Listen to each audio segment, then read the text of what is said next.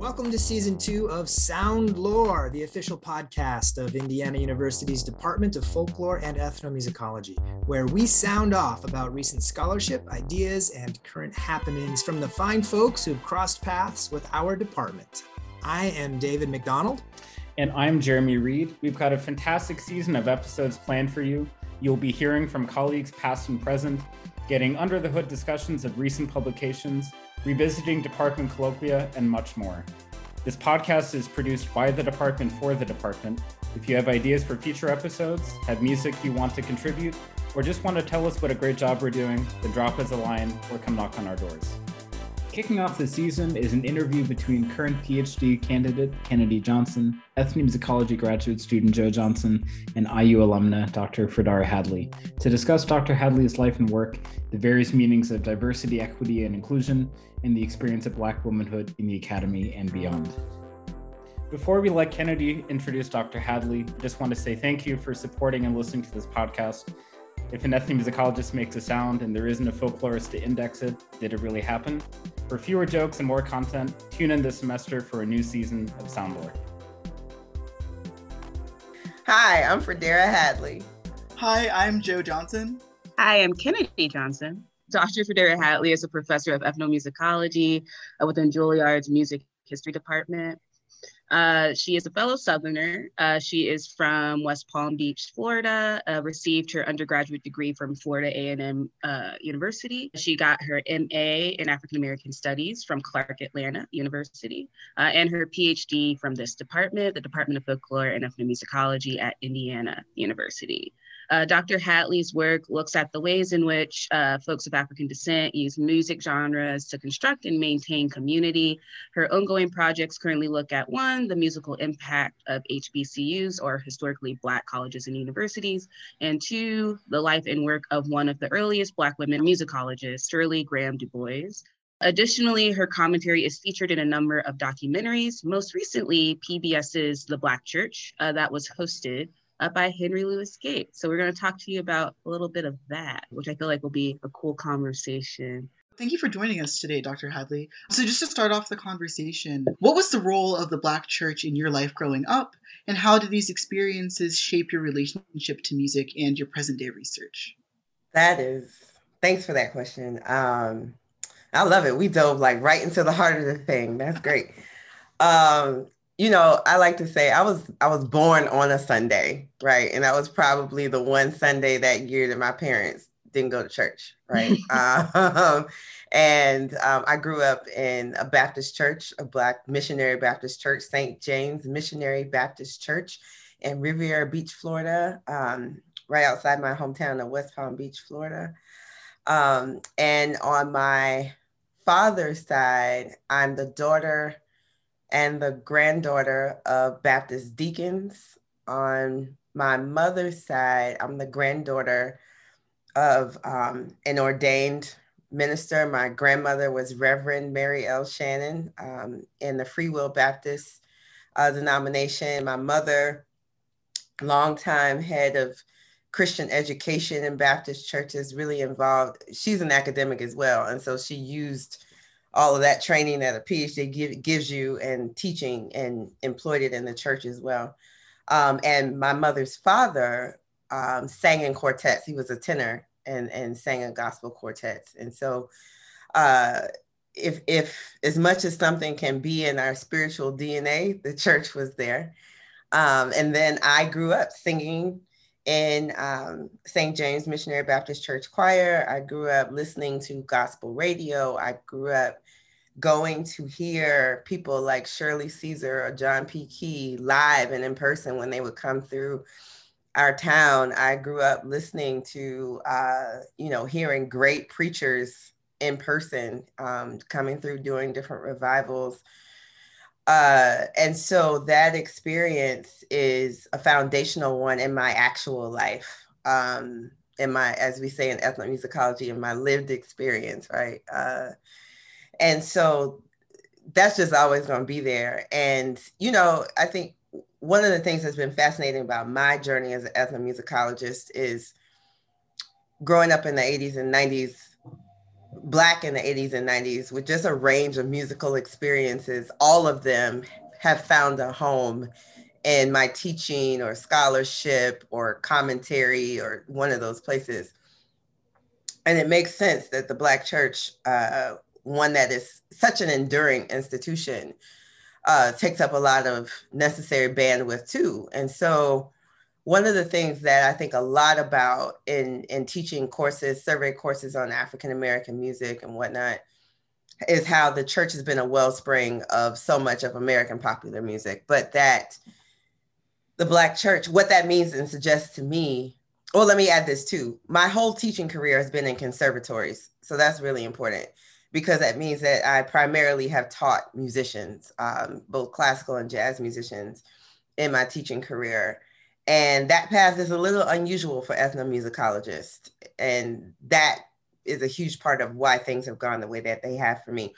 But in teaching musicians and thinking about that, and what a conservatory sort of represents culturally and ideologically, then it became really important to me to delve into the pedagogy of Black church music and thinking about how, because a lot of the language historically about gospel music and even Black music in general, it credits natural talent and ability, of which that's obviously a key ingredient, but doesn't so much credit how much training and skill and how much people theorize about their own performance, even in a church setting. So last year at Juilliard, I taught a graduate course called The Church as a Conservatory of Black Music, just to really kind of set that up and think about that and explore that. And thanks to the work of people like Melanie Burnham, Alicia Lola Jones, Brigida Johnson, Tyron Cooper, lots of folks associated with IU. There is literature and other scholars like Bernice Johnson Regan and Horace Boyer, folks like that. There is actually lots of scholarship to kind of build that out. And so, and that gave me the opportunity to really retrace things that I knew as a cultural bearer or tradition bearer, but like really think through that. Like, what is actually happening when I sing a solo and Miss Johnson would be like, you sound like you singing in your head and not in your spirit and your body. Like that's tutelage, right? That's guidance and an understanding of what the music is supposed to sound like, right? Mm-hmm. And so not being dismissive of those kinds of things and really kind of just building that out into how these traditions get transferred from one generation to the next. And then when the Black Church documentary came along, that was really exciting because, again, it allowed me to take all of these things that I've experienced and thought about now as a scholar and come in both as a commenter and as a consultant, like working as it was being conceived and shot and thinking about the role of music in telling this story about the Black church and how music is employed, which genres are appropriate for which eras, all of that, as well as being fortunate to lend some words directly to it. So, you know, the Black church, is W.B. Du Bois talked about how it's the center of social life in Black communities and the soul of Black folks. And we see in the 21st century that's being challenged a bit for lots of different reasons, but it still is a seminal institution in talking about Blackness, Black people, and how Black communities function. Thank you so much. I have a lot of questions for you now. One of them, so Dr. Alicia Jones, so one of the things we discussed is how Black genius or Black intellect, Black talent is illegible. And it's also like a lot of times it's thought of this thing, as you were saying, that it's only natural and there's not more training after that. So I, obviously, yeah, we're friends on Facebook. I see the work that you're doing at Juilliard, and it seems that, and I've seen you present at SEM, it seems like you're really trying to draw attention to, or make this Black intellect, this Black music tradition legible to people, in the form of like highlighting people like Du Bois, like as the one of the first musicologists to like say like this lineage isn't new necessarily. Mm-hmm. So I wonder if you can speak on a little bit of your experience teaching these types of things, or speak a little bit more on your experience teaching these types of things at conservatories. Yeah, it's fascinating. And so the work that I do around Shirley Graham Du Bois, the way that I think about genius, and you're right in trying to make Black genius legible. I like that framing of illegible and legible, comes directly out of teaching musicians. Pedagogy and scholarship are all deeply intertwined for me. And so I used to, at Oberlin and now at Juilliard, I teach a year-long survey of African-American music.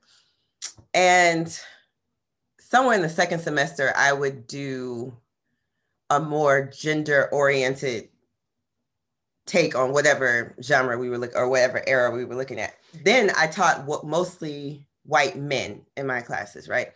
And so I just got into this habit of doing this exercise with them of name musical geniuses. Just and this would be open to everybody, right? Just name musical geniuses. Who comes to mind when we think of musical geniuses? And I did this for years, and it was always overwhelmingly male, right? You would get a rotation. Aretha Franklin would always make an appearance, I feel like. Very often Nina Simone would as well. And those were the only two women you could kind of bank on showing up. And then maybe there would be some others kind of mixed in. And the men would mostly be instrumentalists, but there would be few women who were primarily instrumentalists, right? And so that was just really fascinating to me. And I would point it out to them after the fact, right? Like how, this was open opportunity. Anybody could throw out a name. I didn't rule any out, whatever the case may be. But it always ended up the same. And so that was a real clear demonstration to me. And who knows, if the makeup of the class had been different, the results might have been different, right? But it demonstrated this correlation between genius and masculinity, right? And even more than race, it was really because there were lots of Black men on the board, but it was really the gender piece that was so striking to me. And out of that came two trains of thought, and I'll get to Shirley Graham Du Bois in a minute, but really just thinking about what we mean when we say genius, what we're trying to point to when we say genius, why those distinctions matter. And something else that happened in the midst of all of that, Beyonce's Lemonade came out. Mm-hmm. And I think that was like 2015, 2016, maybe 2016. Mm-hmm. And everybody was really taken by it. It's for understandable reasons, but this argument kept percolating about, some people would call her a genius and people would argue why she can't be a genius, right? Like why she is disqualified from genius. Like, and the arguments ranged from she's too collaborative, or she's too pretty, right? Or she's like, or it's too pop, like she lives in pop music, right? So therefore, and that was really interesting to me. I felt like that said a lot about, again, how we either accord or disqualify somebody from being able to be called genius. And so what helped me work through that was Angela Davis's work and Farrah Jasmine Griffin's work on blues singers and jazz musicians. Angela Davis's Blues Legacies, which she talks about Gertrude Ma Rainey, Bessie Smith, and Billie Holiday, and Farrah Jasmine Griffin's If You Can't Be Free, Be a Mystery, those books, where they really are looking at not only the lives and the careers of these Black women, but what their artistry did for their audiences of Black women and how Black women were interpreting them and engaging with their work. And I found that liberating. And so, there was a phase where I was doing lots of presenting about Beyonce, not so much to argue for or against genius, but to say one of the things that was really fascinating about Lemonade is how resonant it was with Black women.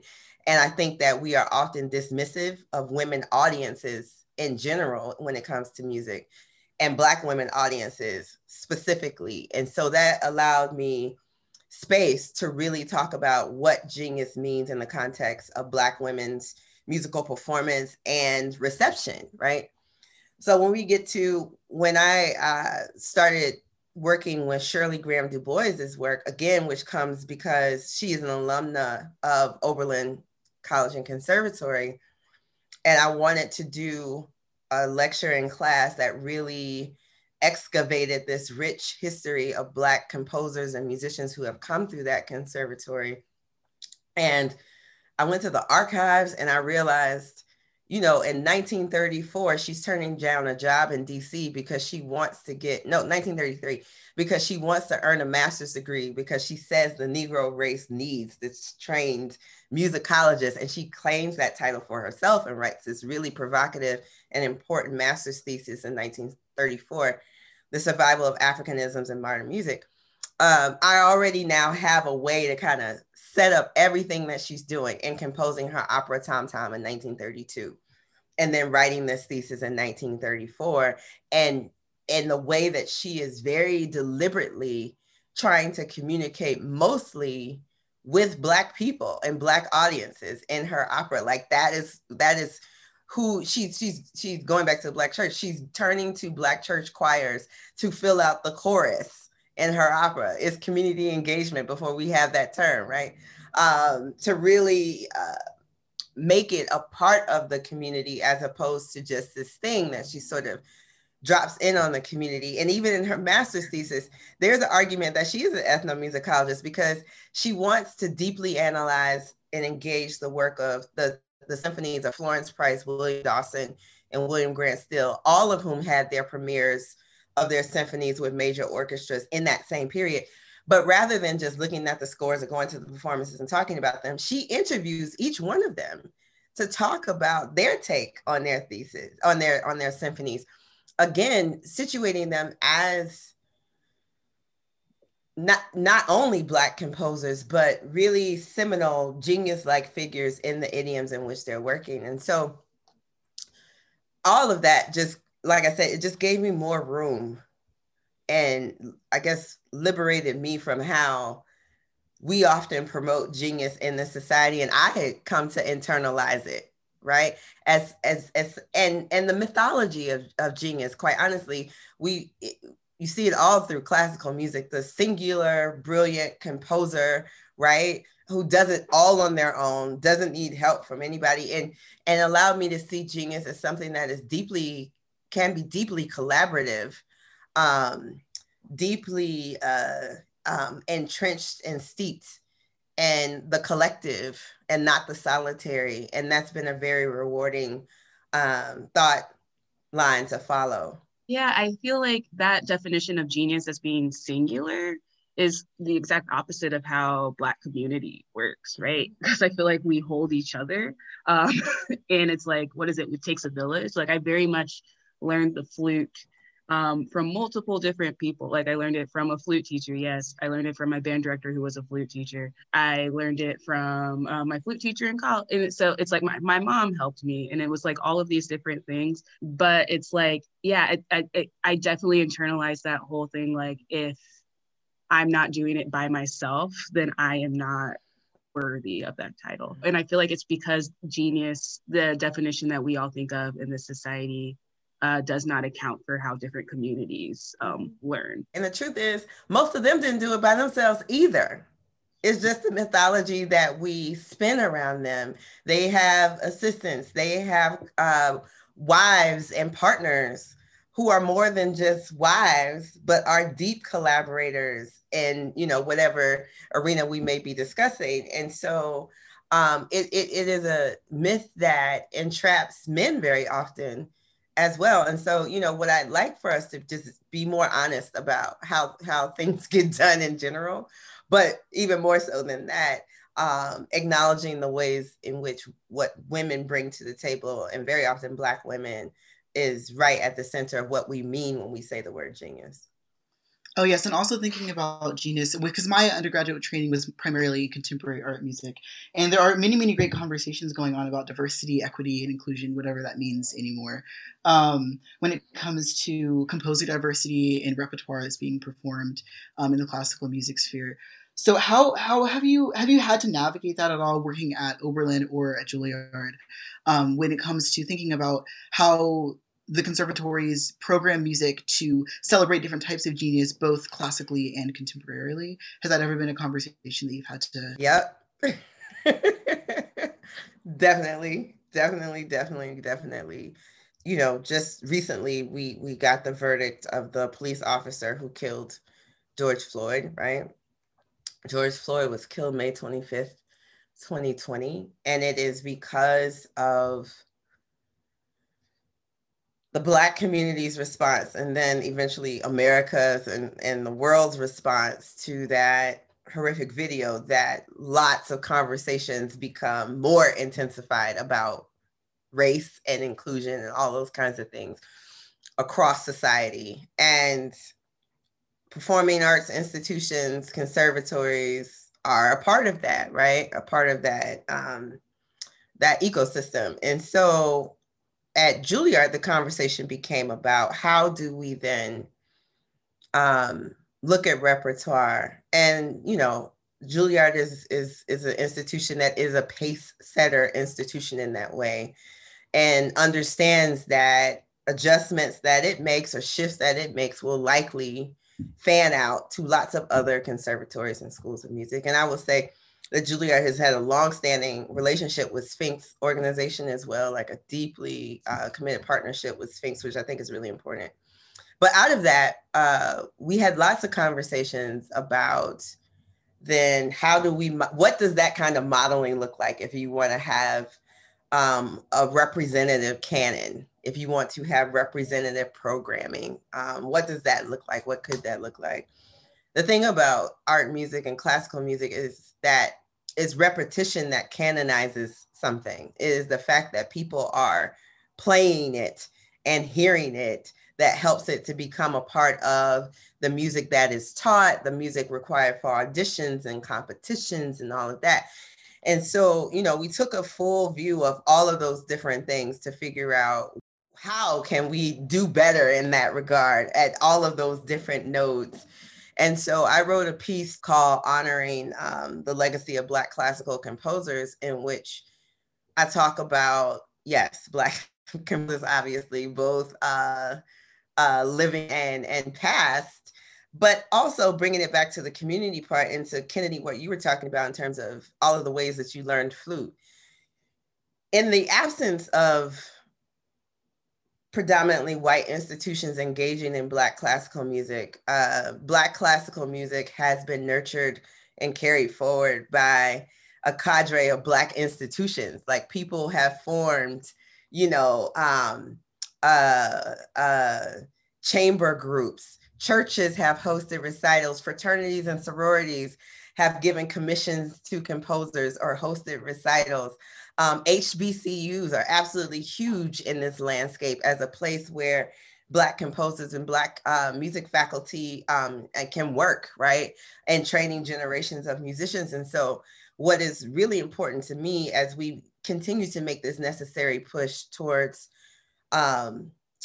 deeper integration in classical music is that it doesn't become a process of extraction or poaching, but we bring along those communities and those institutions that make that music possible, if that makes sense. Denise Graves, the incredible mezzo-soprano Denise Graves, is currently involved in a project to bring more attention to the National Negro Opera Company, which was founded in 1941 by Mary Cardwell Dawson in Pittsburgh. And that building is still there. And so, you know, when we talk about diversity, equity, inclusion, it also points to institutional support for initiatives like that are acknowledging that long, deep involvement of Black people in classical music, and help. And what she wants to do is help to make that a hub again for art music, and arts in that community. And so, you know, I always preface it and I say, if we are serious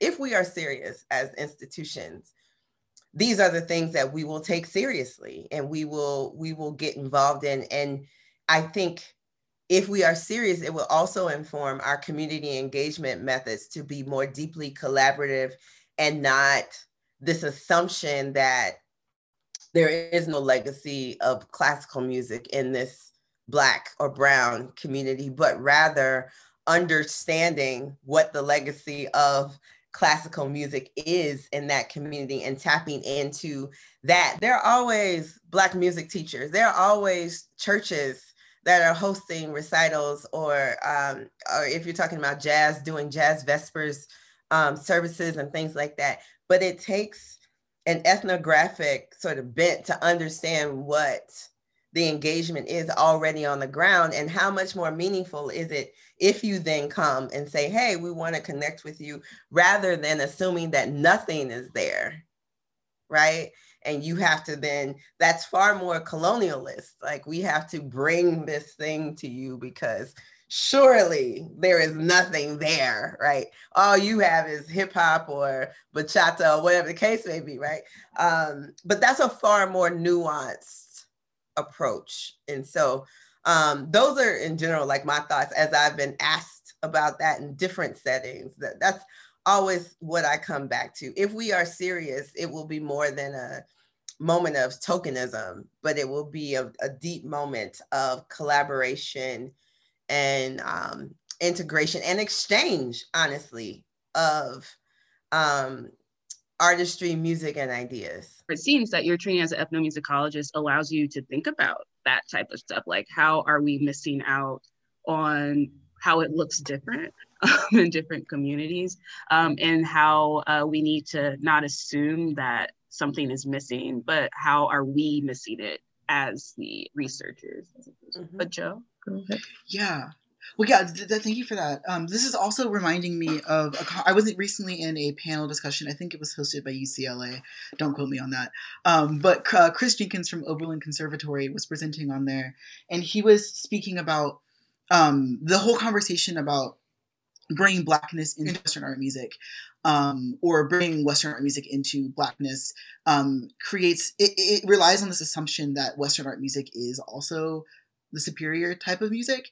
And he suggested, which I thought was very wonderful, but also maybe too radical, that in order to really have, as you said, exchange between different types of musical forms, it requires us to reevaluate what we see as good and what we see as quality music when it comes to what we're teaching through our pedagogy and what we're learning and what we're looking to get out of our conservatory training, which I thought was such an incredibly powerful point, which I think relates very well to this. But then this also makes me think, I don't know if this is too much of a gear shift, about how different this conversation is from the types of conversations that we have in ethnomusicological training, specifically here at Indiana University.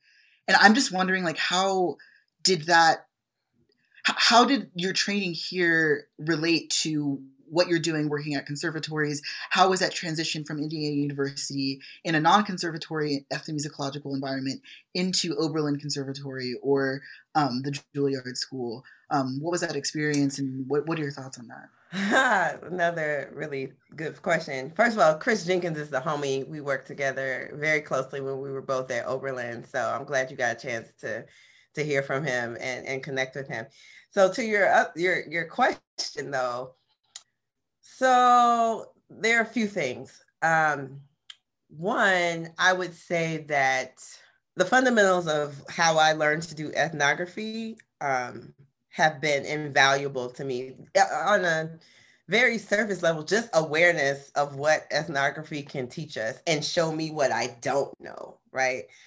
And I say that because I don't know if someone said this to me explicitly when I was at IU, or if I just got this from someplace, that as an ethnomusicologist, you'll never work in the conservatory, right? Like, I just had that in my head someplace. And so I think it's just hilarious that I've only ever worked in conservatories at this point. And I don't know what I thought I would end up doing or where I thought I would end up post-graduate school, but not conservatories, not only because of that, but because I'm one of those people who ended up leaving classical music because I was burnt out on the whiteness of the classical spaces in which I operated. Growing up in West Palm Beach, we did not have a Sphinx yet. And I went to really white art schools from 7th grade to 12th grade. And I was exhausted, and not so much from the practicing and the playing and the juries and the competition, not so much from that, but just the sheer exhaustion of being like the lone Black kid in those spaces. And I had a Black piano teacher. I was a pianist and violist. And I think a lot about how different my relationship as a musician would have been to classical music if I had gotten to learn Florence Price's Fantasy Negre, right? It wasn't until I got to FAMU that I got to start, and I had another piano teacher, Dr. Mary Roberts, who's still with us and amazing, that I got to start playing like Samuel Coleridge Taylor. And like, I started to know that Black composers were even a thing. But by that point, I was like, I'll just keep playing for my own interest and edification. But like, I'm good on that whole, I chose FAMU, a historically Black college, because I was tired of whiteness, right? Like all of that is connected for me. So when I got to IU, and I got to the IU in 2006, and I was one who is Black American and knew that I wanted to do research connected to Black American communities. And that's when we were just really starting to get into what it would be like to do ethnography in your own community. Like you had more people starting to do that. The prevailing assumption was still that you were going out to research a community or a culture to which you did not belong, right?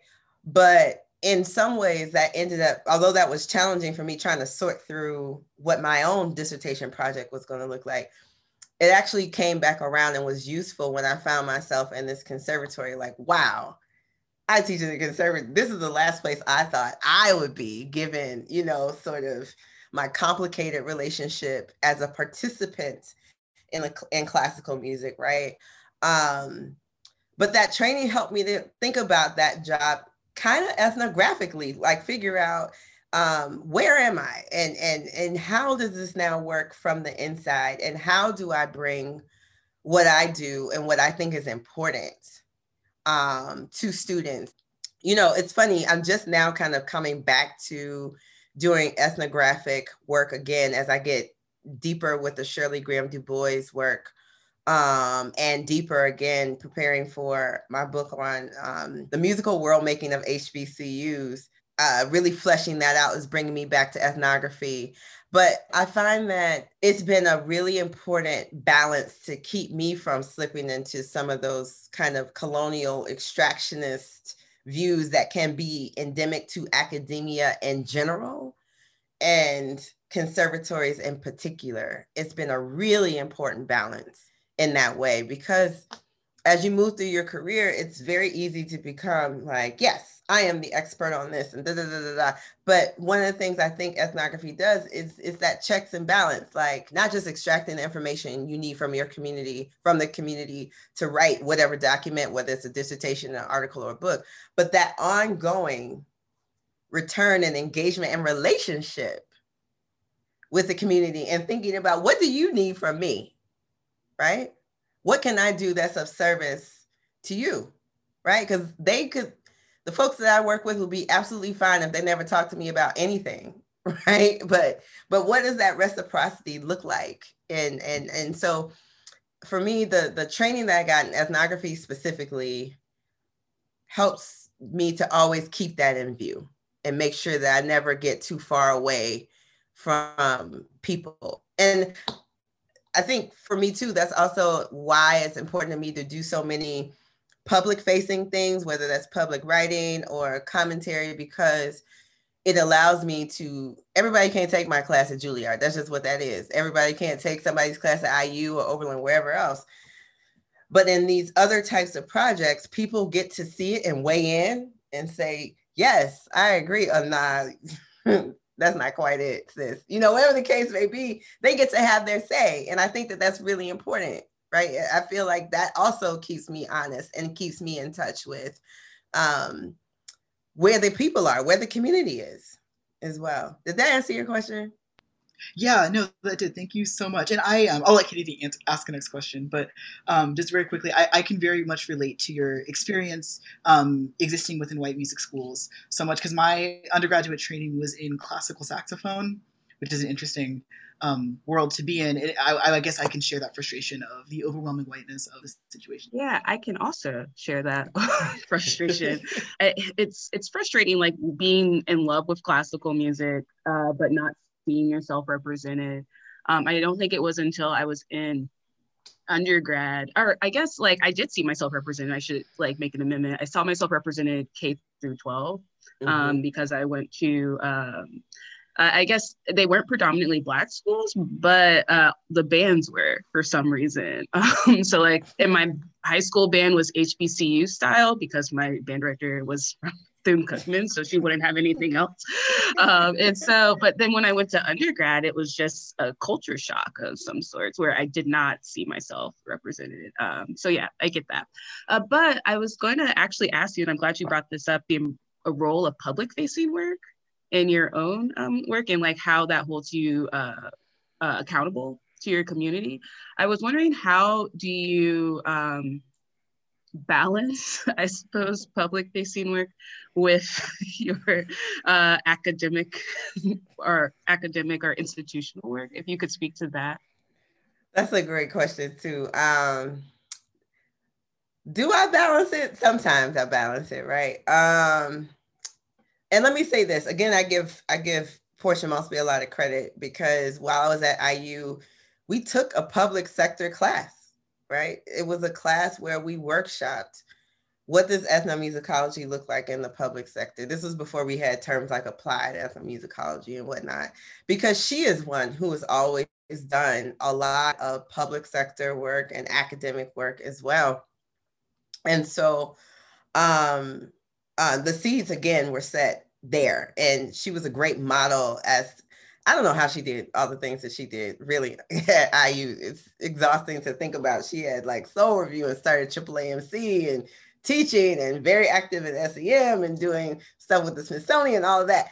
So I'm not there, but that to say, she was the first model that I had of how, I don't want to say we must because we're Black, but it is, I think it is even more important, right, to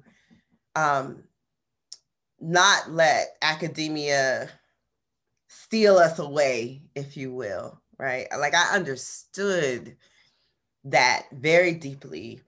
And so normally, the last year has been a pretty intense one. And so this past year, everybody wants to talk to the Black scholar about the Black things. And so this last year has been like really, really intense in that sort of public facing way. But it is important to me. Well, I'll say it this way. It is the deep thinking, the research, the academic writing, the presenting at academic conferences, and the response in the dialogue that comes from that is the wellspring for me for the public facing things, right?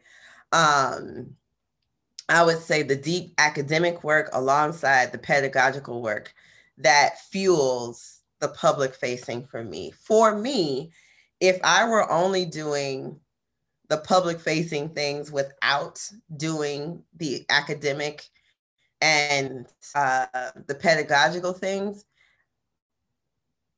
I worry that, the words might become empty, right? Like, I'll be honest, it's easy. We live in a world where everybody's searching for content. Everybody has a podcast. We're doing one right now. Everybody has an internet show. Everybody's producing a documentary. So it's really easy to just get into the kind of hamster wheel of doing those things.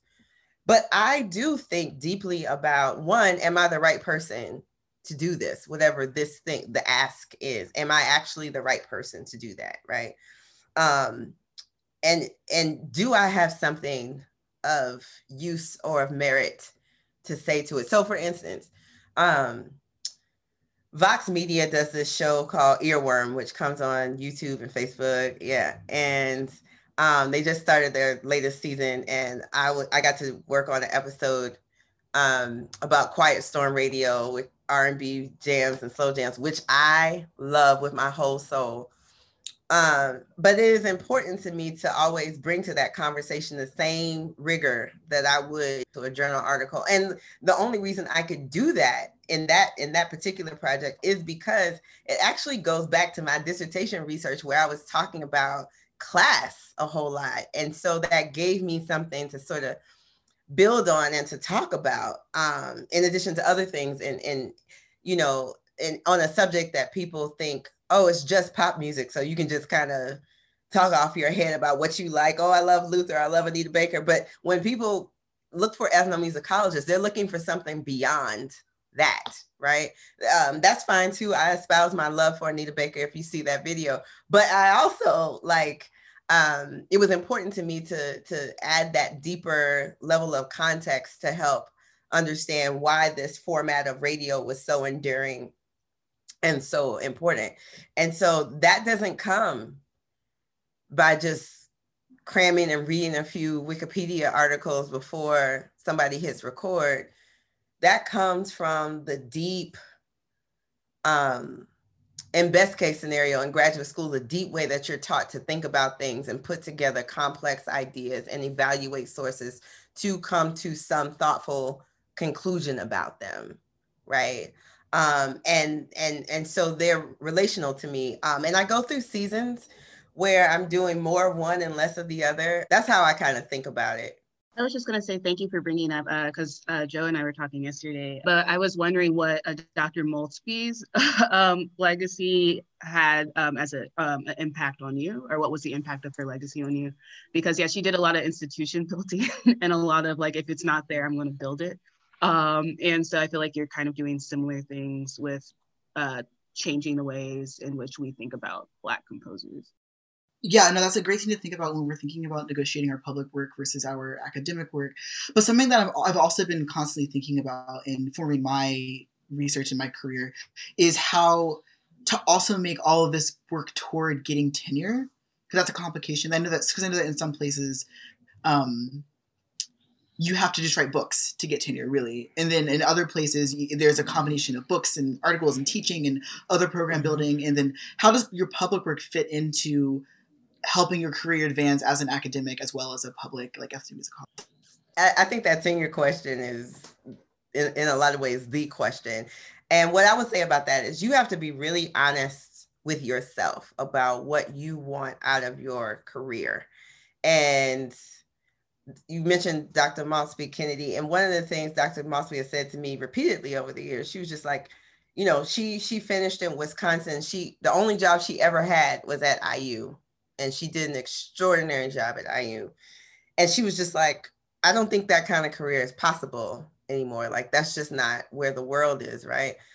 And so for me, where I ultimately landed is I took a job at Juilliard where there is no tenure, right? It's a conservatory, and I teach in the music history department, and there isn't tenure. You do kind of contract renewals and all of that. And also it's a place that,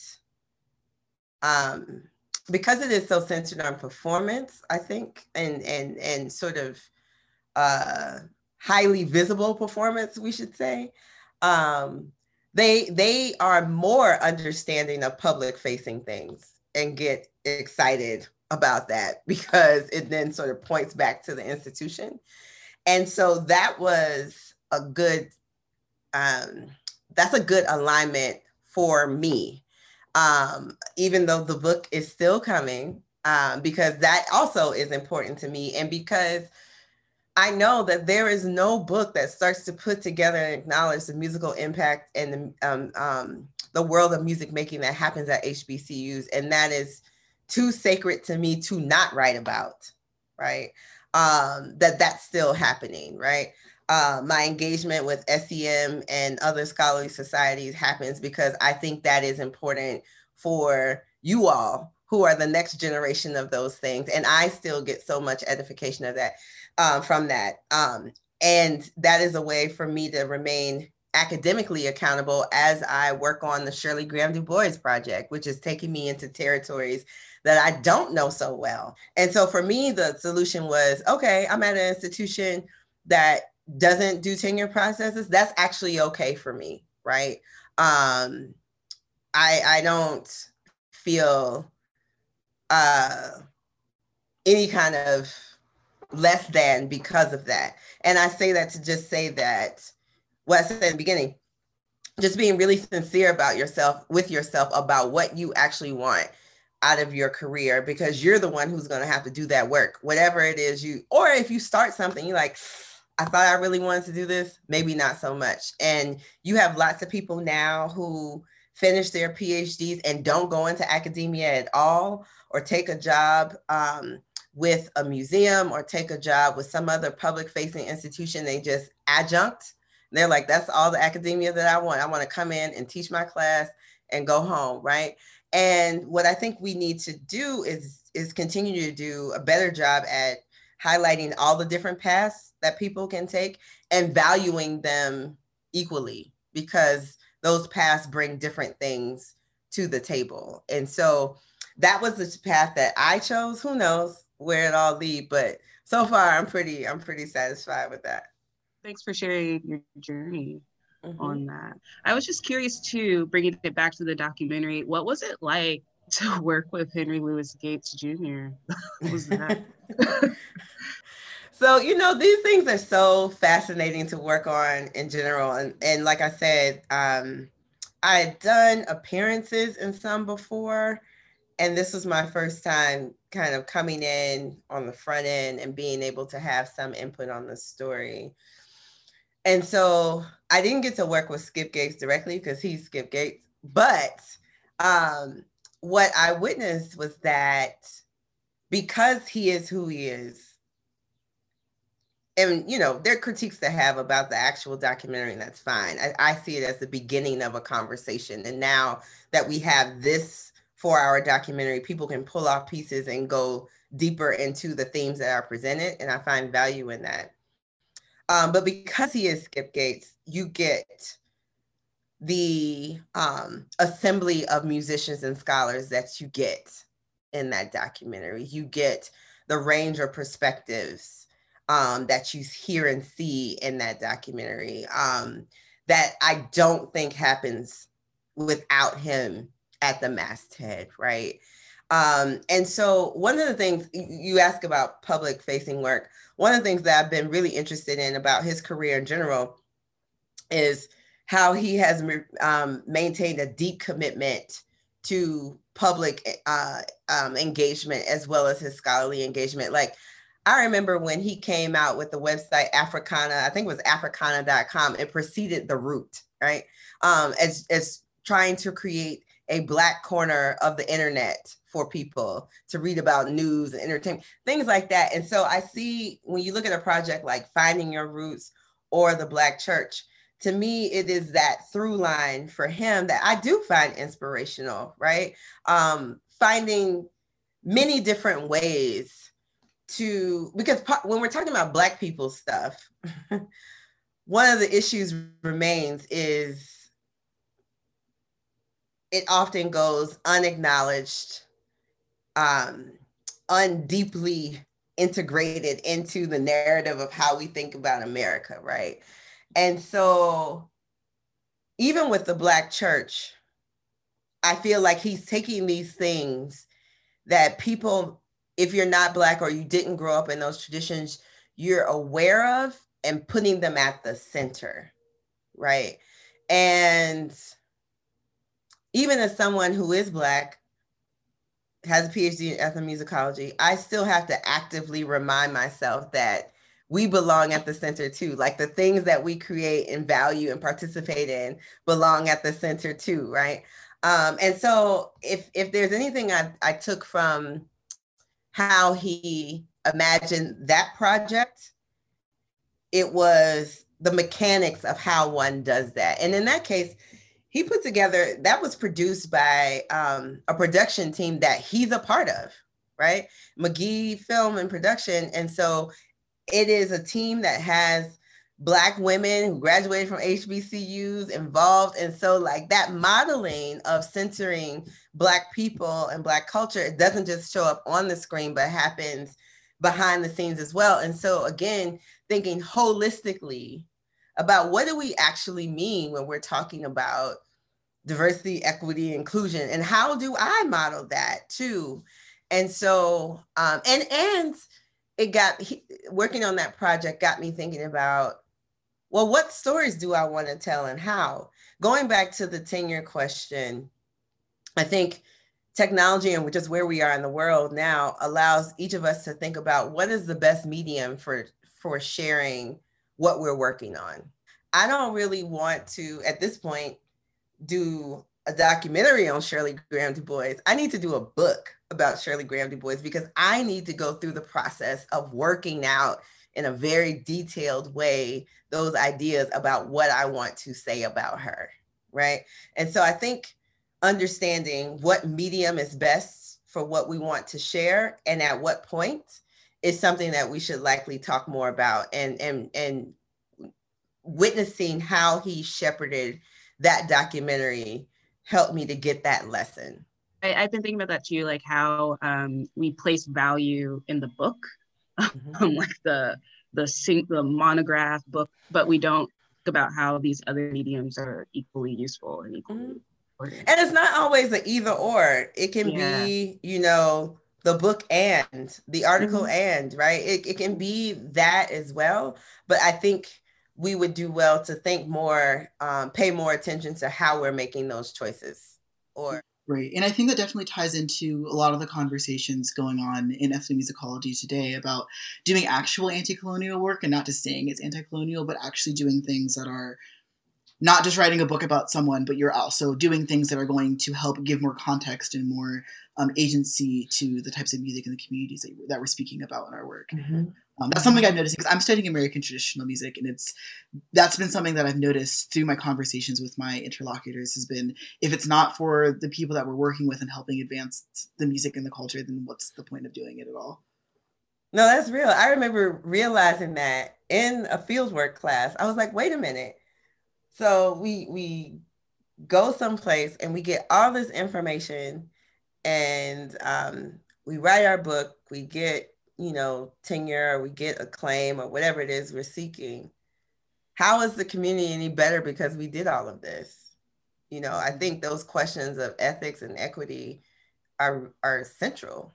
Whatever I'm involved in, I do think deeply about, not just think about it, but find a way, like, what is the balance here? Like, what does that exchange look like, right? Because then it moves from extraction to exchange. And I know that lots of other ethnomusicologists are thinking about this as well, but I'm encouraged that conversation is penetrating deeper in our discourse because, being Black, coming from a community from which so many things have been taken, I'm hypersensitive to what reciprocity needs to look like. This has been enjoyable and inspiring for thinking about the future and longevity of our careers. So. Yeah, this was fun. This was fun. Yes, Thank y'all for having me.